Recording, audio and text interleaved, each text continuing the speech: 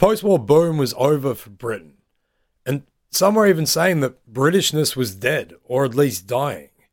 The 1970s were a decade often remembered for their social and political uncertainties, the troubles in Northern Ireland, and IRA attacks and the subsequent fear and fear-mongering in Britain, which were all rampant. The miners were striking, the economy crashed, and severe inflation meant that the IMF had to bail Britain out. The nation's youth, brought up by parents who would have still been carrying the social and psychological trauma of World War II, saw little hope in the future of Britain, for themselves anyway. In 1974, Jim Callaghan, who would later become Prime Minister, told colleagues, quote, "Our place in the world is shrinking. Our economic comparisons grow worse. Long-term political influence depends on economic strength, and that is running out.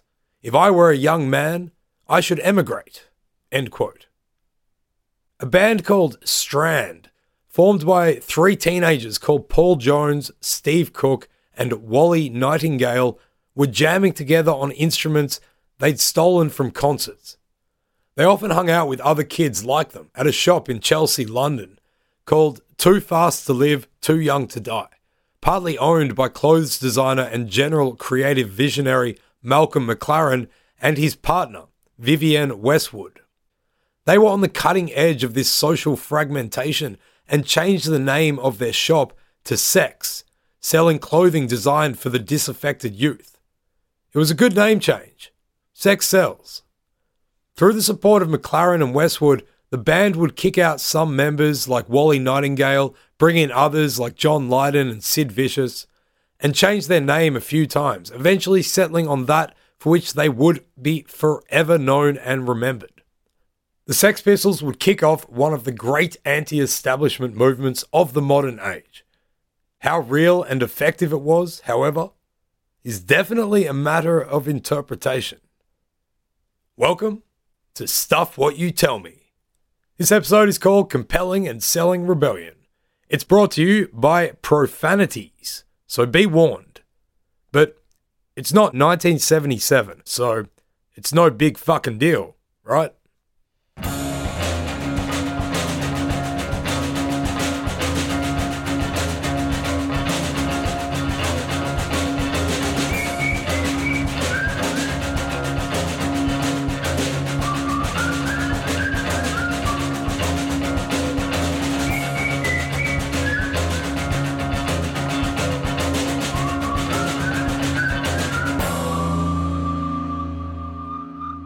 During this period of social unrest, 21-year-old John Lydon was feeling fed up with the establishment.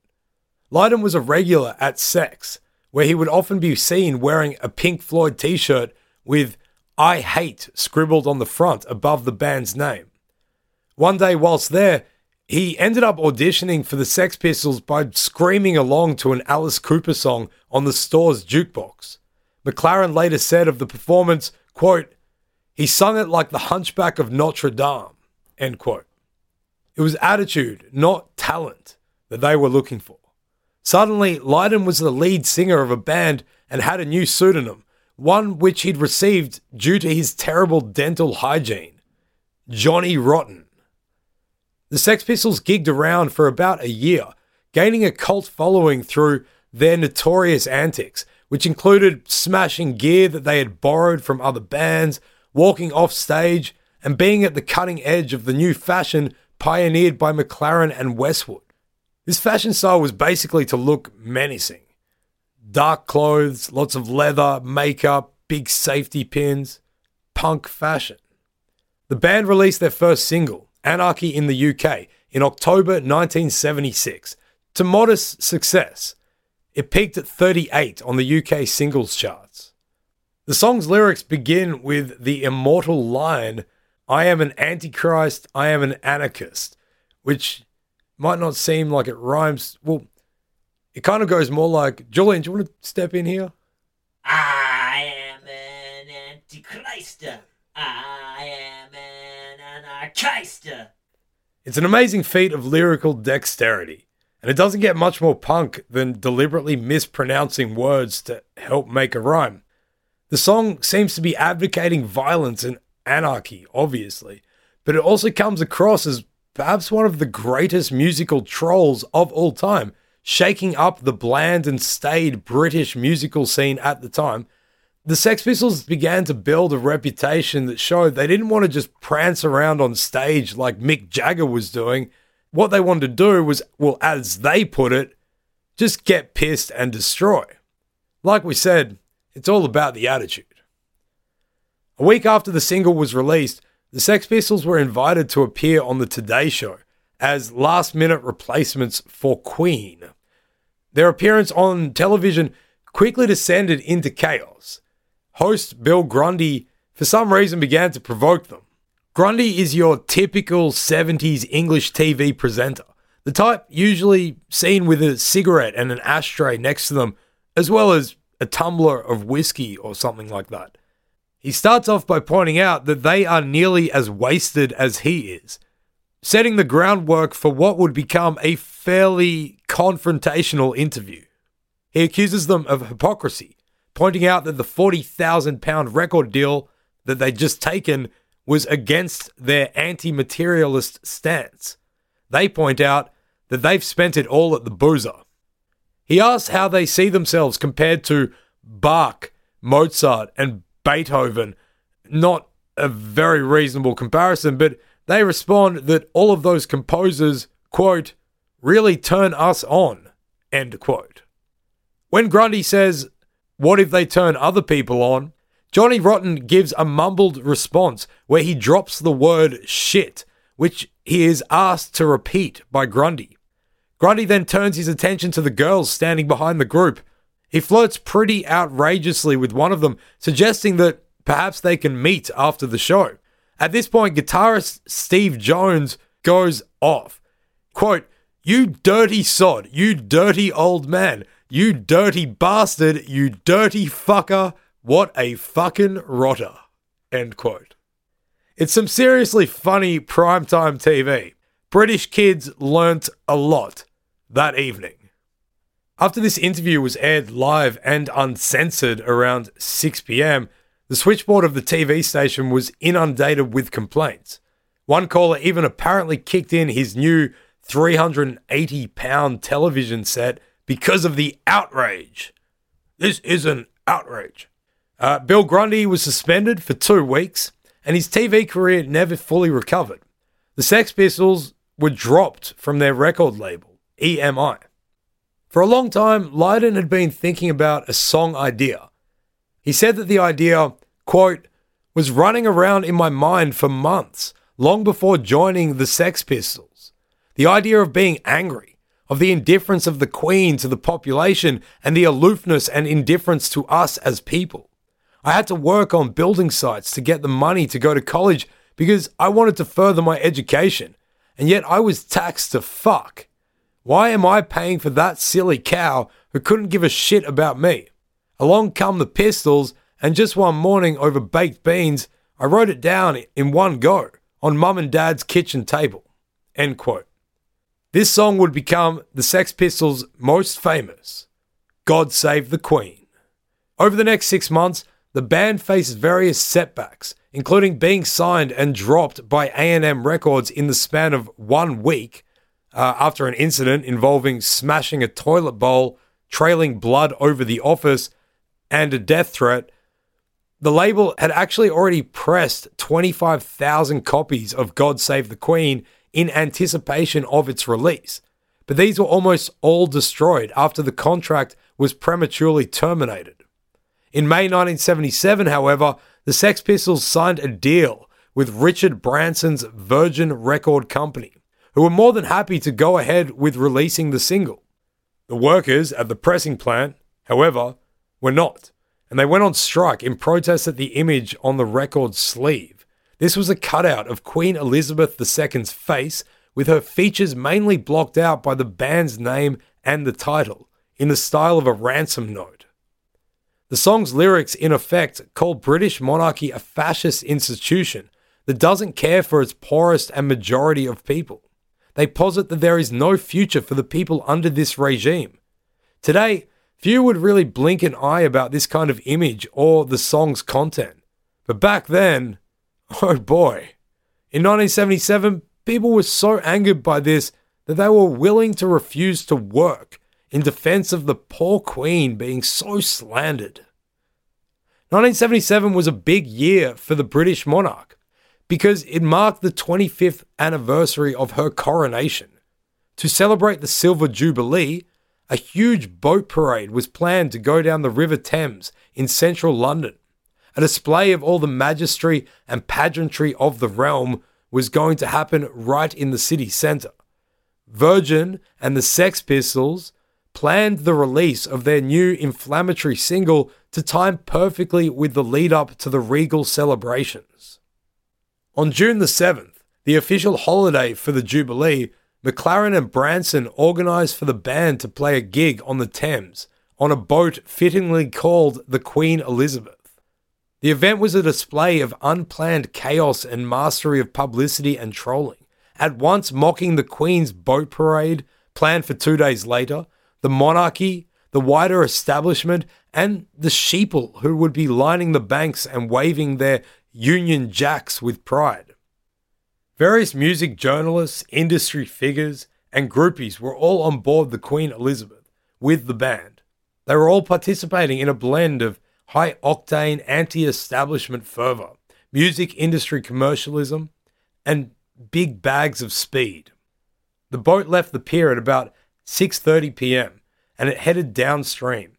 And having passed through the very central part of London, they turned back around and unveiled a huge banner which read, HMS Queen Elizabeth welcomes Sex Pistols.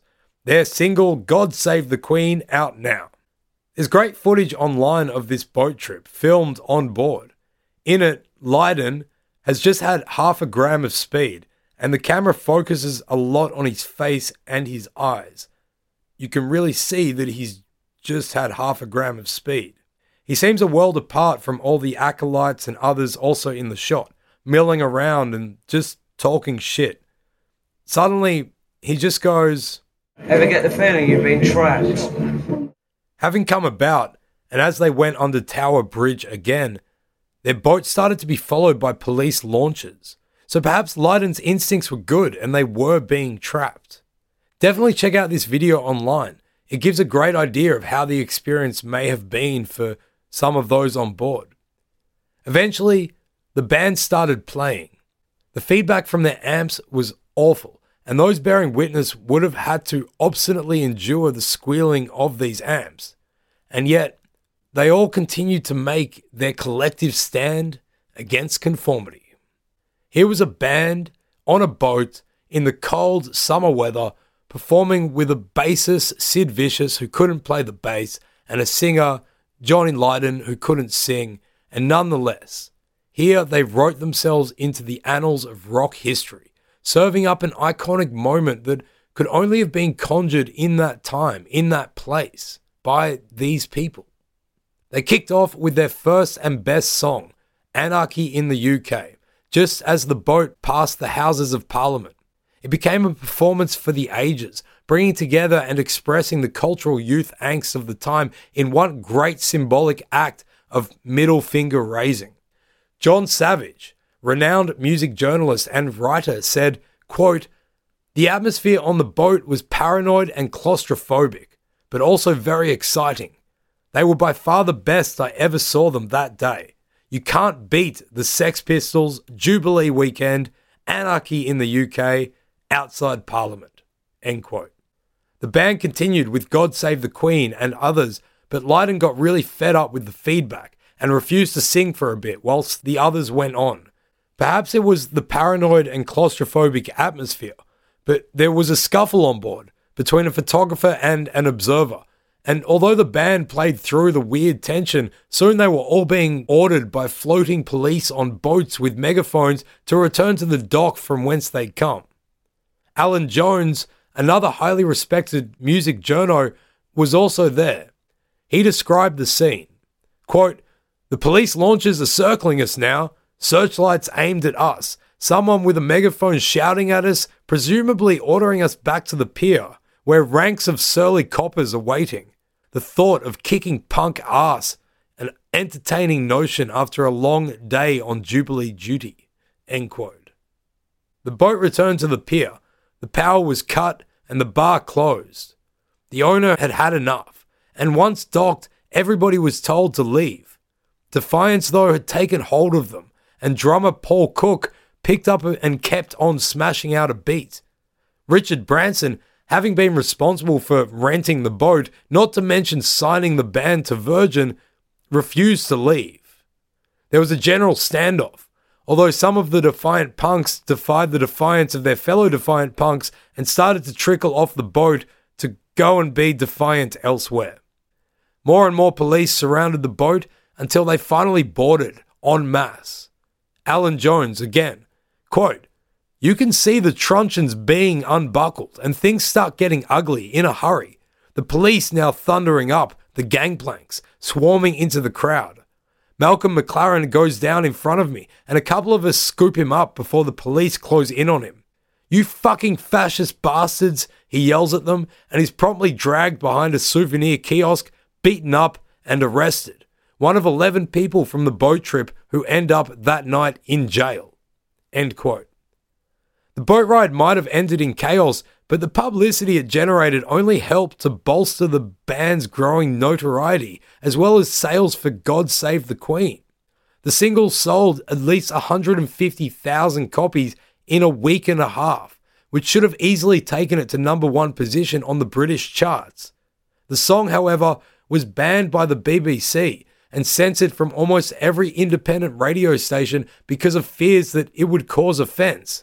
It was officially listed by BBC at number 2, behind Rod Stewart's very appropriately named "I Don't Want to Talk About It." Rod Stewart was obviously capturing the mood of the establishment in such an apt title. One Singles Chart really didn't want to talk about it since they kept the number 2 line blank. It seems like the establishment just wanted the Sex Pistols and the punks to disappear. Here's what Bernard Brooke Partridge, man with the least punk name ever and conservative member of the Greater London Council and chairman of the Arts Committee from 1977, said of the Sex Pistols and the other punk groups beginning to emerge onto the public scene. Quote, "Most of these groups would be vastly improved by sudden death. The worst of the punk groups, I suppose, currently are the Sex Pistols. They are unbelievably nauseating. They are the antithesis of humankind.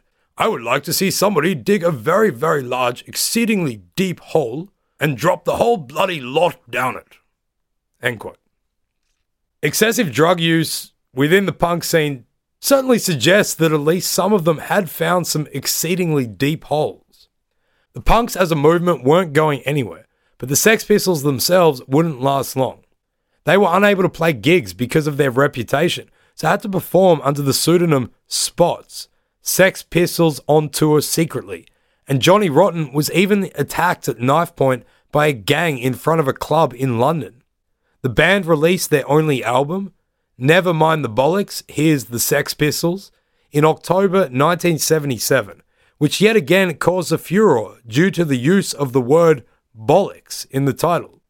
The 70s was such an innocent time. Not long after, in January 1978, the band broke up. The results of their brief, chaotic moment in the sun, however, still reverberate through pop culture today, and Never Mind the Bollocks sits at number 41 in Rolling Stone magazine's list of the 500 greatest albums of all time. When it was released, Never Mind the Bollocks was at the center of an obscenity case. Police had moved in on Virgin Records stores and attempted to make them take down posters for the album, threatening the store with prosecution for indecency, as stipulated by the 1899 Indecent Advertisements Act. Although the case was ultimately unsuccessful, the presiding judge said in his ruling that, quote, "Much as my colleagues and I wholeheartedly deplore the vulgar exploitation of the worst instincts of human nature for the purchases of commercial profits by both you and your company, we must reluctantly find you not guilty of each of the 4 charges." End quote.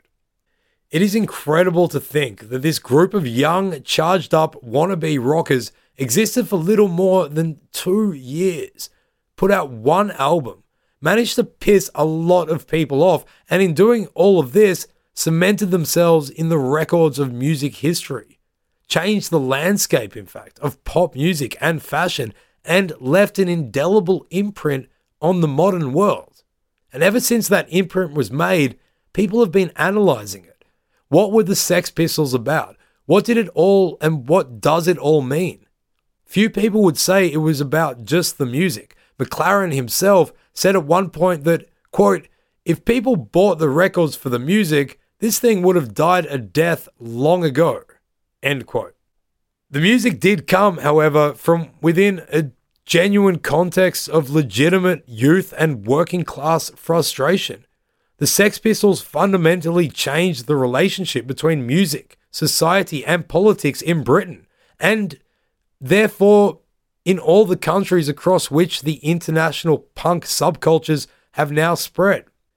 40 years after their 1976 release of Anarchy in the UK, music journalist Colin Brennan wrote, quote, "The Sex Pistols were the first to embrace chaos and nihilism as agents of change, repurposing the protest song as a means for punks to register their discontent without offering anything in the way of a solution. Anarchy in the UK doesn't try to solve anybody's problems, nor does it propose anything more meaningful than small acts of violence against the state. I give a wrong time, stop a traffic line." Rotten almost jokingly threatens, aware that such microaggressions won't do anything to change the underlying power structures. But he doesn't care, and that's where Anarchy gets its charge.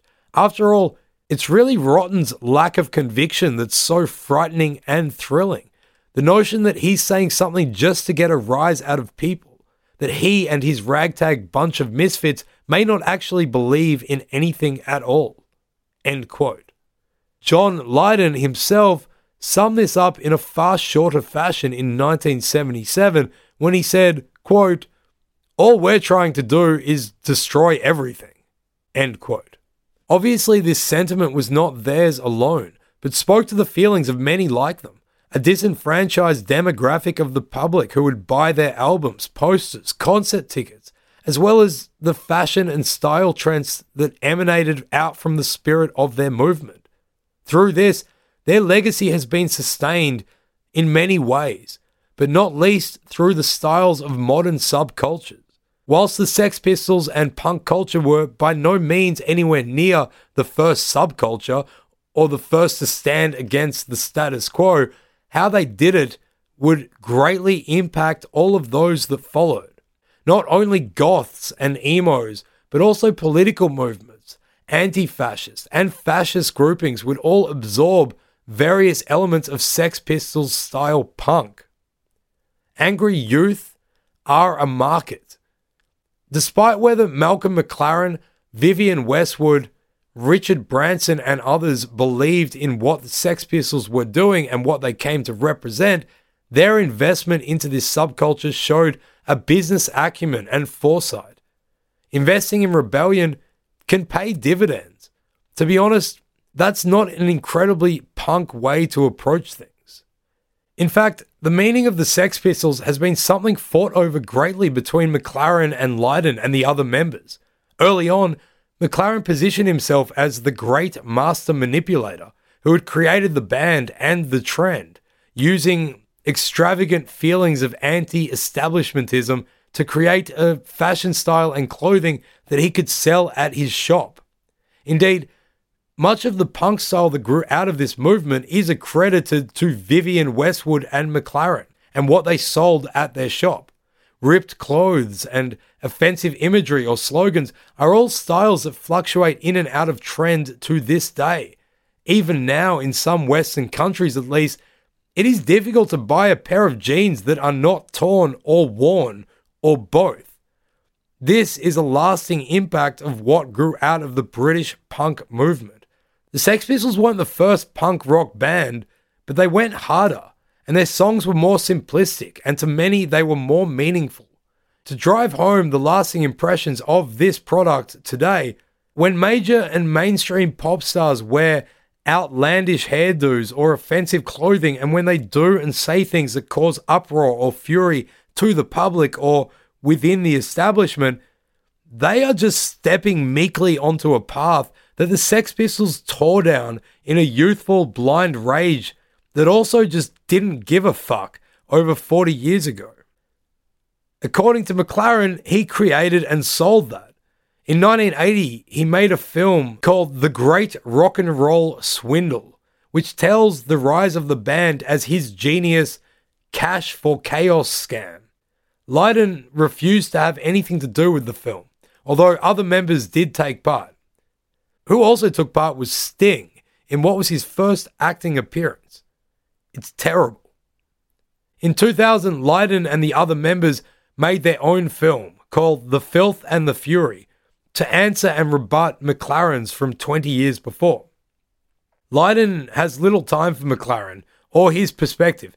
He said, in fact, quote, "Malcolm and Vivian were really a pair of shysters. They would sell anything to any trend that they could grab onto." End quote. The Filth and the Fury is made using a lot of archival footage, including much that had never been seen before, such as of Sid Vicious, the band's bassist, who died of a heroin overdose in 1979. It generally gives a great insight into the temperament and spirit of these youth. At the beginning, they were genuinely rejecting the status quo. But with the fame and publicity that they had garnered, they toured around and they got sucked up into a world of selling tickets and performing as a sellable product. The passion and the drive behind their origin became non-existent. In particular, during their final ever concert in San Francisco, it is clear that Lydon has had enough. He crouches on the ground during their final tune, titled No Fun. It was an apt song to finish with, as Lydon's face shows how bored and uninterested he is. For the last minute of the song, he simply repeats the words, "No fun, this is no fun at all." Finally, the band finishes. Lydon laughs, almost to himself, before asking the crowd, Ever get the feeling you've been cheated? Good night. Perhaps Lydon saw where this was going. They were starting to make a lot of money, although McLaren was withholding it all from Lydon and Sid Vicious. But sponsorships and deals would start rolling in. Perhaps Lydon foresaw a future where he would be on TV advertisements, selling meaningless products like, toasters or soft drink or butter. He and the band might become the public faces of an anti-authority sentiment that was a mere facade and used only for consumerism. He said of the evolution of punk, quote, "All those garbage, trashy bands basically all saying, yeah, we're a punk band, wrecked it outright. It became acceptable, absorbed back into the system. The shitstem," end quote. Herein lies the contradiction within these original punk rockers movement. When you've based your identity on being a rejection of and reaction against the mainstream, and that proves to be popular, suddenly your movement itself becomes the mainstream. At that point, you're not rebelling against anything. You've become a parody of everything you once stood for. You've got no real choice but to then either stop or just sell out completely. Perhaps because the Sex Pistols chose to end their rampage so early is the reason why their story still resonates today. Apart from having seen them at a couple of reunion shows, we largely still identify them with the outrageousness and force of emotional outburst that was their youth. Their inscription into social and music history continues to burn as a torch for all subsequent statements of rebellion to any establishment. Unlike the way more talented Rolling Stones, who are now old men pretending to still be young and hip, prancing around on the stage as they have for the last 40 years, the Sex Pistols will always be the young, talentless rebels who just said fuck you to everything and everyone. The Sex Pistols were real. What they said and did were real. They will always shine as this light for angry young teenagers out there who feel disenfranchised, powerless, and hankering for an outlet. But their unique style of rebellion has now been done. It will take something completely different to shock the world, the way that God Save the Queen and Anarchy in the UK did in the 70s. But the basic principles that drove the Pistols are arguably still there. When everything in the world is shit, why not shit all over the world in your own individual way and see what happens?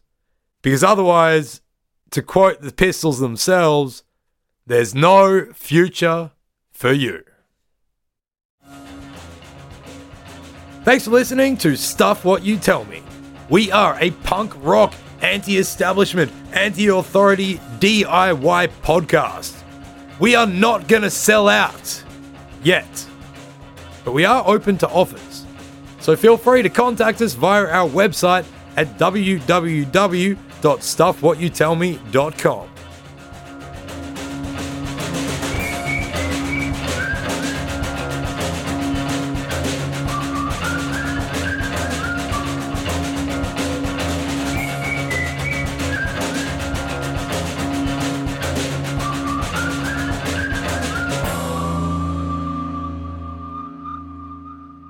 This has been a production by Julian Smith and Joe Wegasani.